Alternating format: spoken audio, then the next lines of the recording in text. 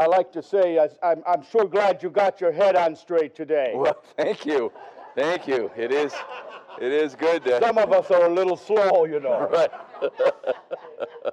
It's sure good to be here, John. And, well, I suppose we could just go ahead and get started. Yeah, let's do that.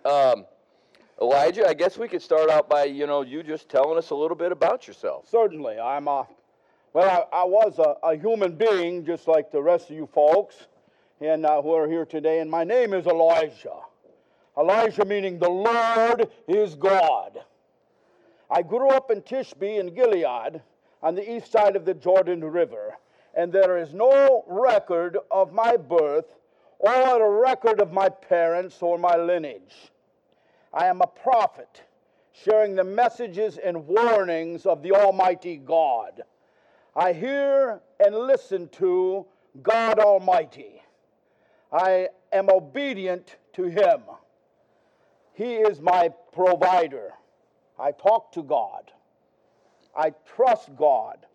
Some would say I was a brave man. I just obeyed. Maybe I wasn't smart enough to do anything else, but I don't know. I hate evil. I stood firm in my belief. I never faced death. God took me to heaven in a fiery chariot.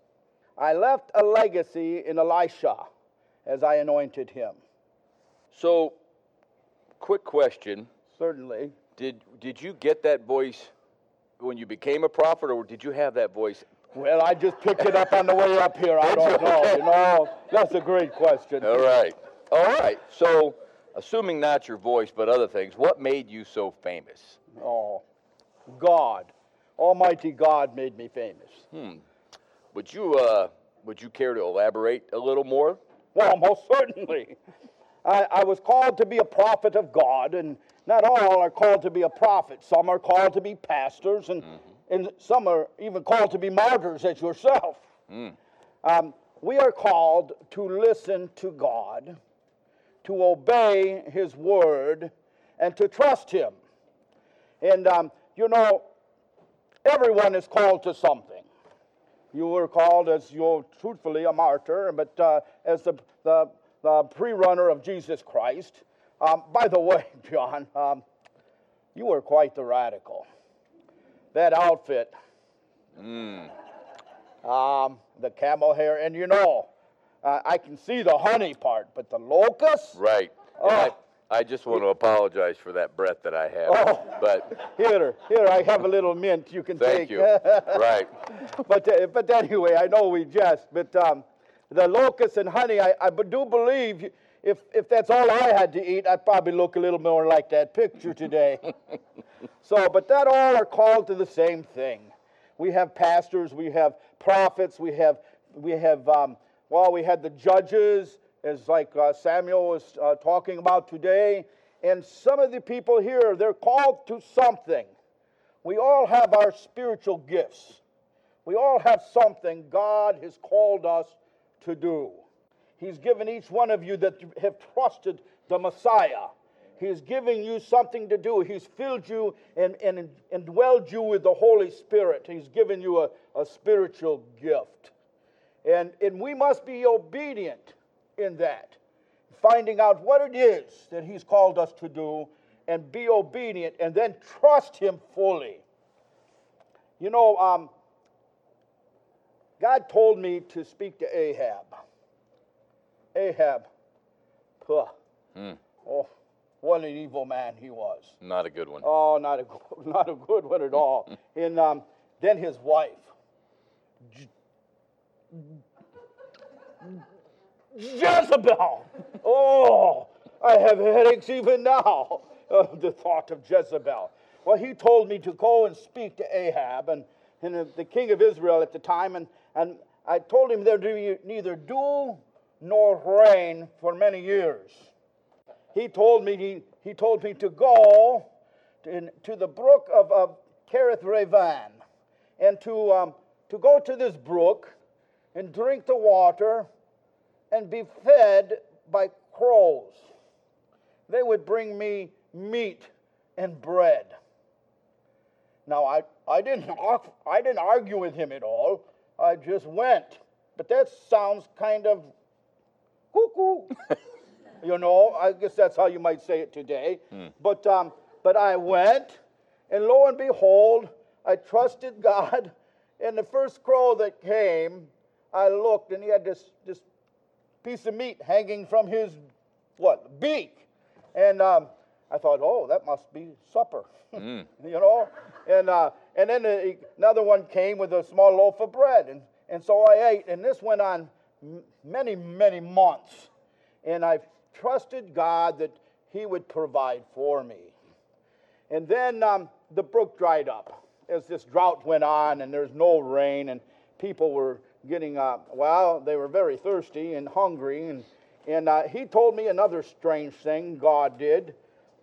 He said to go to Zaphareth and Sidon, as he had directed a widow to supply me food and drink. So I obeyed him. It's kind of backwards if you think. Aren't we supposed to take care of the widows? Mm-hmm. Certainly. And so I went, and I met this widow, and I said, bring me a drink. And she did, because God had prepared her heart. And then I said, bring me a small piece of bread. Well, then she didn't know, maybe not. She said, I'm gathering sticks today, and the famine is so fierce. I'm gathering sticks and going to make a small loaf of bread for my young son and myself to eat, and then we will die. And I said, well, make me a small loaf of bread first. Oh yes, I'm a really thoughtful man. But so she did. She obeyed God. And this went on for many, many months as I slept in her upper room, and I ate and I drank, and every day God provided oil and flour. Every day. And so she came to me with her young boy. And she said, my boy's very sick unto death. And he did indeed. He died. So I carried the young boy up to my room. And I said, and I laid on top of him, and I said, God Almighty, why this terrible thing happening to this widow lady that's taken care of me? And I prayed, and God brought the boy back to life. And when I brought the boy down, the woman finally said, she says, now I trust in the Lord. I'm thinking, oh, wait a minute here. Every day the flour and oil were empty, and every day it was filled up again. I'm thinking, you didn't trust in him then? And so, but now, and then the boy is brought back to life, and she's trusting in the Lord, and where was I, John? Sometimes I... Well, you were talking about Ahab a little bit. Oh, I got sidetracked, yes. Yeah. Well, I left Ahab and left him back in the one in Samaria, in not just some area, but it was Samaria. Mm. So we get that straight, because sometimes people's hearing isn't so well. I can relate to that, and so I met back up with Ahab. In fact, this man named Obadiah was a servant of Ahab, and they were out looking for grass to feed their horses and donkeys. And I happened to run into Obadiah, and he said, is that you? I said, yes. And then I told him, I said, you go tell Ahab that I am coming. Obadiah didn't like that. He said, I'll go, but if I'm telling him you're coming, he'll certainly kill me. I said, Obadiah, because Obadiah was a believer. Mm-hmm. He believed in the Almighty God. But I think he had a little trouble with the trusting part, and maybe even the obeying part. But so after I spoke to him for a while, he went back to Samaria, and he said, Elijah wants to meet with you. And so Ahab was a little tired of all the drought and everything, and he met with me. And I told him, Ahab, summon all the people of Israel. Bring them here to Mount Carmel. We will see who is God Almighty. And he summoned all the people. I said, no, not just the people, summon the 450 prophets of Baal, and then also the 400 of Asherah. Bring them to Mount Carmel. So he did. He brought all the prophets of Baal. He brought all the people of Israel, and they gathered all around. And I said, how long will you waver between two opinions? If the Lord is God, follow him. If Baal is God, follow him. So we had, like, I guess you call it in the westerns that you watch here. Well, you wouldn't know, but they might. The showdown. The showdown between the Almighty God and Baal. I told Ahab, I want you to gather 2 bulls. I want you to prepare them for sacrifice. You can choose what bull you want, and I'll take the other. And so he chose his bull. He cut him all in pieces. I said, put it on your altar for Baal. So he did. I said, now, call to Baal and to send fire upon your sacrifice. Oh, this got a little comical. They started in the morning, and he started calling on to Baal, and then nothing. You know, just not even a spark. There was no smoke, no nothing. And so they started to dance and carry on, and I said, oh, maybe Baal's sleeping. He didn't answer. Oh, they started screaming louder and louder and louder, and I'm just kind of in my spirit, though. I was just kind of laughing at them because they were making a real scene. And so they started cutting themselves.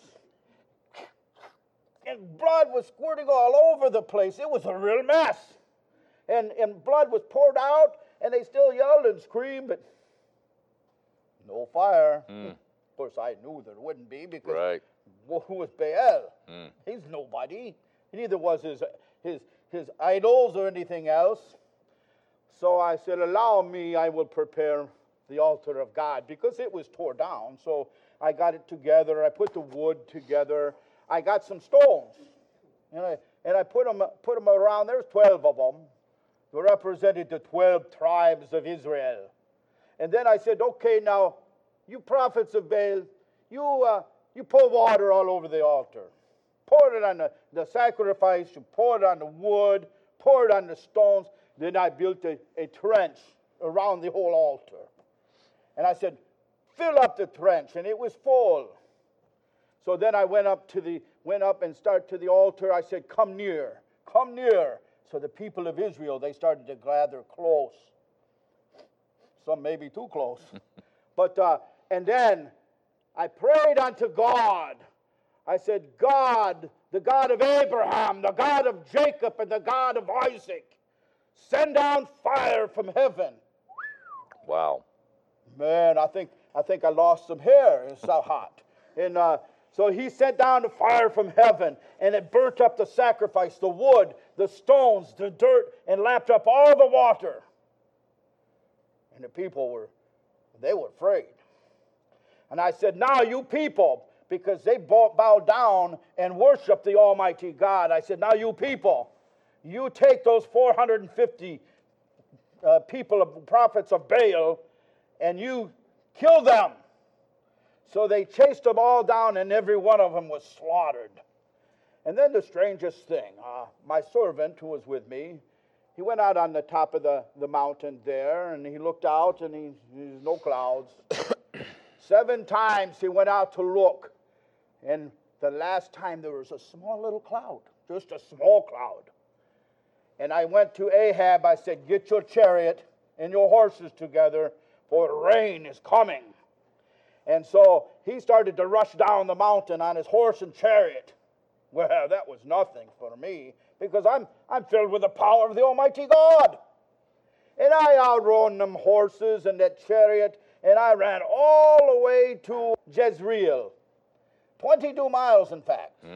That's maybe why I was so thin back then. That's probably why. But it was strictly by the power of God. And I left the area of Samaria. I was threatened by that evil queen. And I prayed unto God. And let me read 1 Kings 19 and verse 4. It says, while he himself went a day's journey into the wilderness, he came to a broom, that he, being of Elijah, of course, sat down under it and prayed that I might die. I prayed that I might just die. Now, I know for many folks that doesn't make any sense. What a phenomenal victory he just had. The prophets of Baal were slaughtered. The fire came down from heaven, but yet I was still afraid. And he said, I've had enough, Lord. Then I lay down under a bush and fell asleep. Well, I was tired after that long run. I was tired from all of the things that went on that day. I was tired from the long 3.5 years of no rain, and I was tired. So, folks, sometimes in ministry, sometimes in your normal life as a follower of the Messiah, we get tired. And that goes for Elijah, that goes for any of the prophets. And Elijah, myself, I admitted to that. I'm tired, Lord. I want to be with you. So something just unique. Yeah, I was already been fed by crows. That wasn't enough. And then I was fed by a starving widow and her young son. And now I'm sleeping, and all at once an angel touched me. Get up and eat. I looked around, and there by my head was some bread baked over hot coals and a jar of water. I ate and drank and then laid down again because I was tired, John. And the angel of the Lord came a second time and touched me. He said, get up and eat, for the journey is too much for you. Now, I did not know there was a journey ahead of me that was going to take 40 days and 40 nights.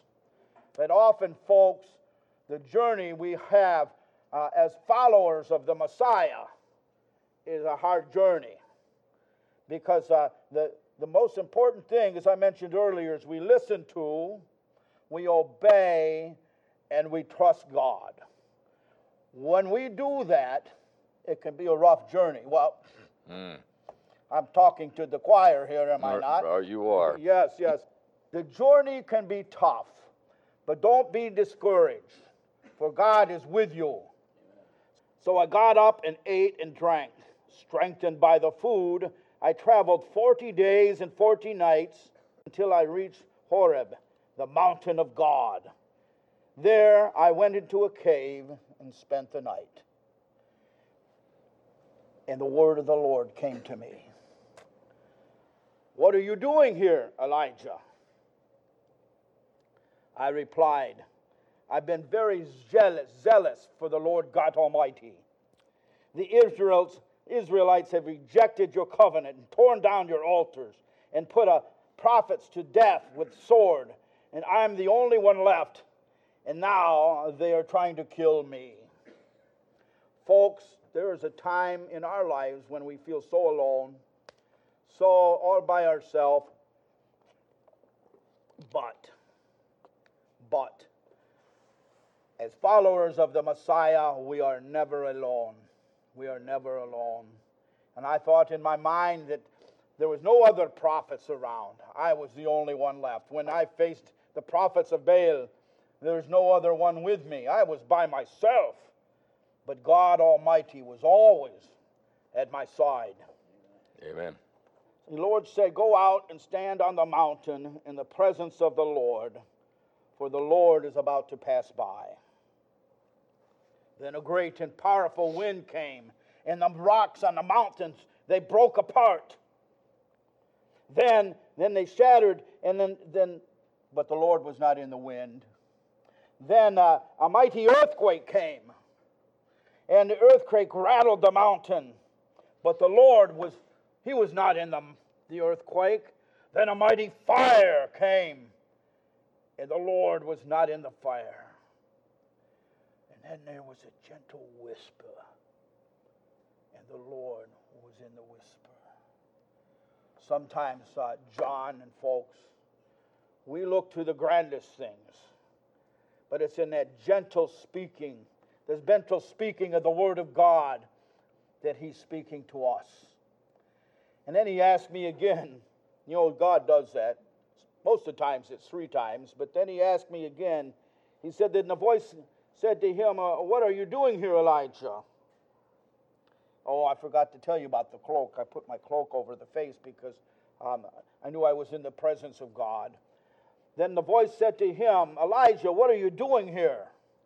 And I replied, I have been very zealous for the Lord and Lord Almighty. The Israelites have rejected your covenant, tore down your altars, and put the prophets to death with the sword. I am the only one left, and that wicked queen, Jezebel, wants to kill me also. I go back, he said, go back the way you came to Damascus and anoint Elisha. We must listen to, hear, we must obey God, we must trust Him. Then there's times in our life when we feel so all alone. We feel like we're the only one. We're tired and even afraid. And that's the time we must go and rest in God. There's nothing wrong with resting in the Lord God Almighty. And then he spoke to me to go down to Damascus. And he told me to anoint to this Elisha. And I think another important thing in our lives is we leave some type of legacy. Now, I left a powerful man, Elisha. He asked for double of my spirit. And I anointed him, and he became the next great prophet. And it's interesting, after that, although it took maybe 14 years, I was ushered up into heaven.